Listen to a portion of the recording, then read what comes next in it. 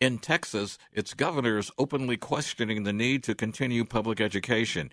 In Florida, educators are being pressured to sign affidavits regarding what they will teach and not teach. And in Colorado, one school district is fighting a shutdown due to limited achievement of students. Against this backdrop of challenging education scenarios, leading a school district that continues to achieve a nearly 80% graduation rate, earning over $18 million in scholarships, is extraordinary. Greetings again. I'm Adam Morgan. With a staff of over 5,500 teaching its 38,000 students from 130 countries, the Aurora Public Schools is a quiet gem of K-12 education excellence in Colorado. With schools about to welcome back students, we continue to gain additional insight into APS and how it works with its superintendent, Mr. Rico Munn. Are you also providing additional support to parents so they can better support their kids at school, because some of them are working at home, some of them are not?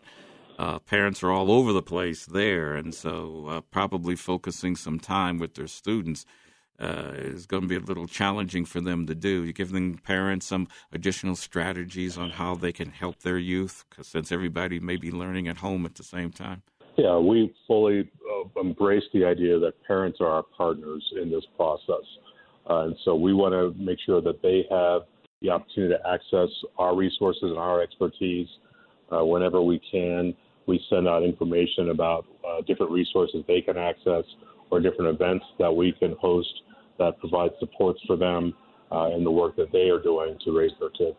In your list of goals that you had when you took the position, how many still remain to be accomplished, or have you gotten those done and had to add some more because of the world around us? You know, K-12 education is a never-ending goal-setting and goal accomplishment process. Yeah. Each year we look at where we are and how we can improve. So I can't give you that list per se, as much as looking at where we are this year and how do we make sure that we do the best that we can to provide opportunities and empower the potential of all of our kids. Are you seeing an increase in homeless students and families that have a special challenge that to help them and make sure that they get the education that they need? Yeah, we're seeing, and we won't have accurate numbers for this year until we really get school up and running. But we know that the needs of families have been increased because of the pandemic. That the cost of living is stretching far beyond what many of our families can really manage. And so we have to keep thinking about how do we provide partnership in that process, how do we connect them to resources, and how do we keep moving forward with our instructional environment while they're facing those challenges at home. Mm-hmm. Some of the things that are going on around the country I wanted to ask you about, too. You have the governor of Texas walking around saying maybe we don't need public education anymore. We need to do something else. And down in Florida, they're asking teachers to sign affidavits of what they're going to teach and not teach. Have you seen any of that pressure come to APS at all, or at least people surfacing it here? No, and, we all see the same news stories. I think there are reasons I don't live in Texas or Florida. And so we will let them try and sort out what their view of the world is, and we'll just keep worrying and focusing on our kids.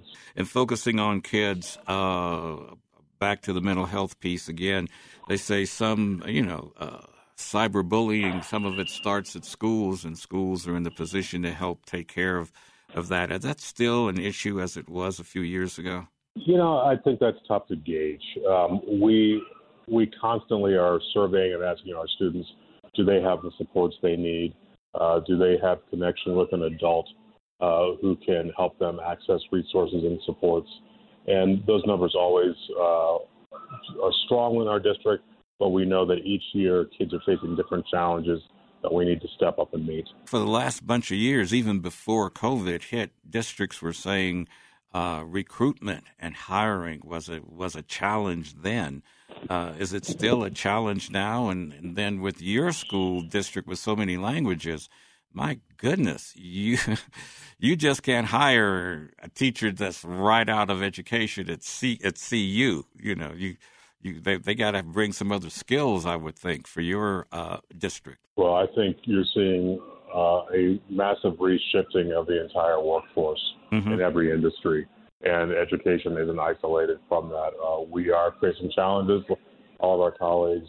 We want to make sure that we provide a competitive compensation opportunity for our staff, that we provide a good, strong professional development structure, and that we provide ongoing support so that as people come into our system, even if they don't have some of the skills of a veteran teacher, that we can support them to grow in place to really help our kids. Are you looking at plans, or are you looking at some things from the early part of the pandemic you had to put into place that are going to continue whether or not COVID continues or not, simply because it enhances education? Well, as we shift into an endemic phase, we know we need to be providing consistency and stability for our students, and really letting our students' needs and the data dictate how we serve our students. That's where we get our sense of urgency from. We put out a report at the end of last year that looked at what the lessons learned were from the pandemic. And I think we are definitely drawing from those lessons. That includes the technology, as we spoke about a minute ago, but also includes having a very adept and flexible understanding of what equity for our students are. Because sometimes meeting our students' basic needs was the most equitable thing we could do in order to access their education. Now, some experts and pundits have said, well, the pandemic put all students behind, et cetera, but you know, you have learned the same way I know, having been an educator's husband for a while, that students learn at different rates anyway. And when you get into college, there's no no standard that you got to get out of college in 4 years.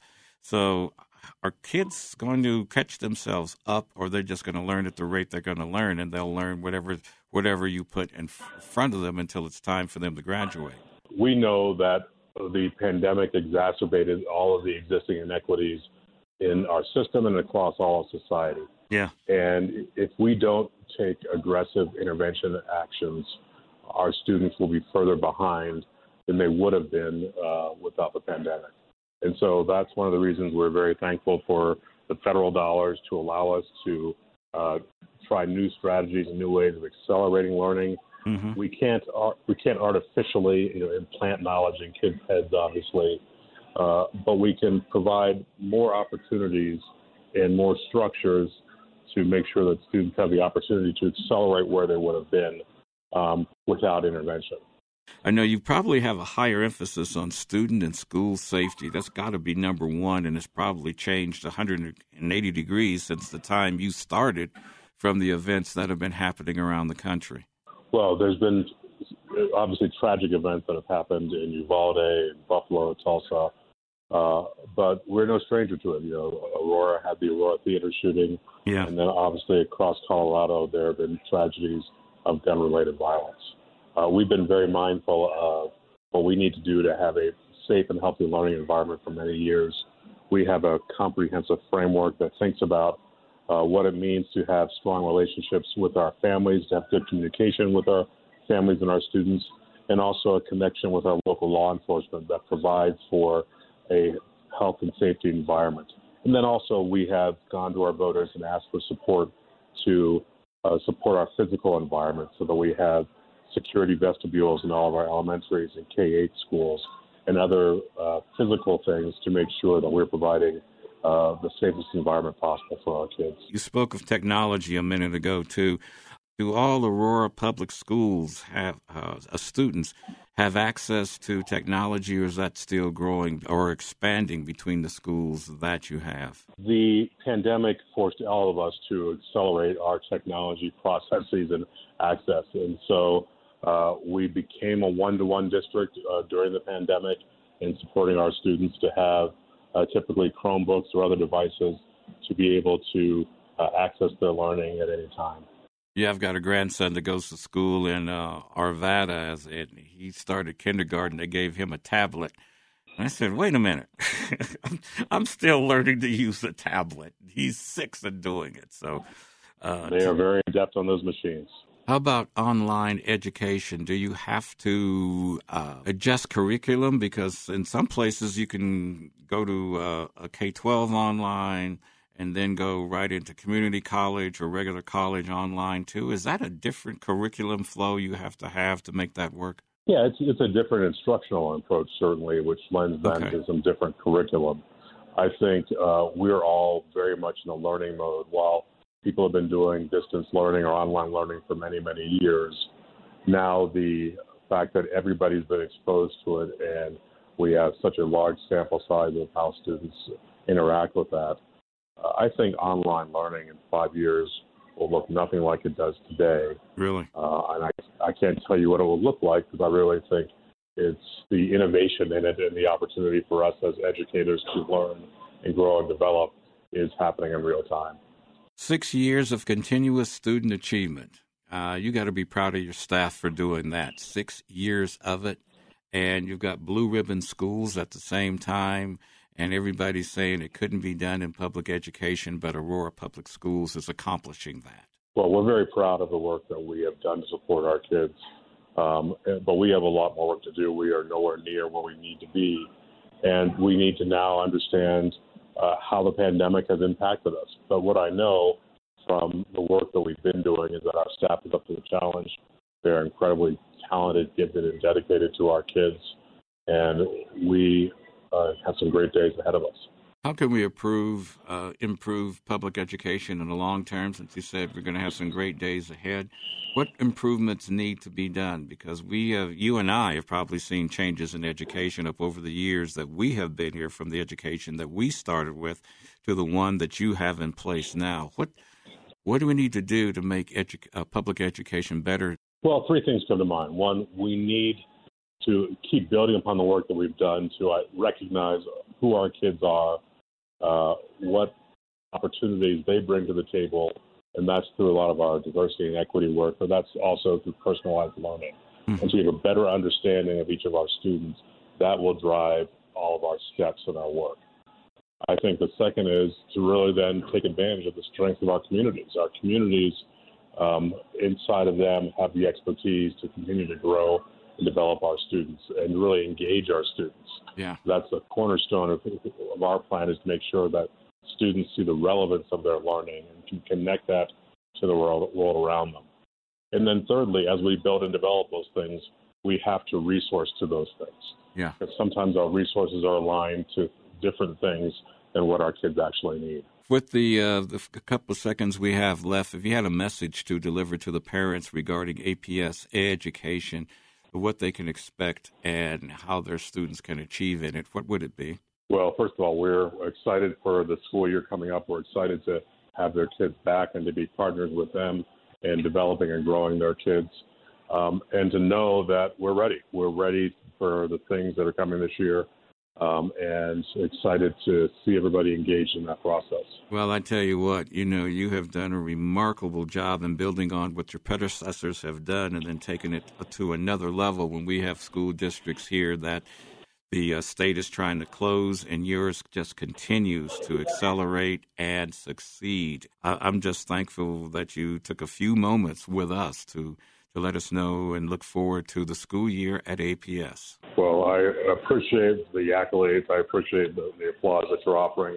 But we know that we have just so much more work to do, but I know that we're up to the task. We thank the superintendent of the Aurora Public Schools District, Mr. Rico Munn, for being our guest again on this edition. They are looking ahead to another year of student achievement in APS. Now, before we let you go, do be reminded that the annual Salute to Seniors by the Colorado Gerontological Society, Senior Answers, is August 12th and 13th, 11 a.m. to 1 p.m., and it is virtual again this year. Do connect with them at senioranswers.org for the program details. I'm Adam Morgan. Do keep in touch. Get your vaccination and boosters for your health and your family's safety. And we do appreciate you for sharing a few moments of your weekend with us.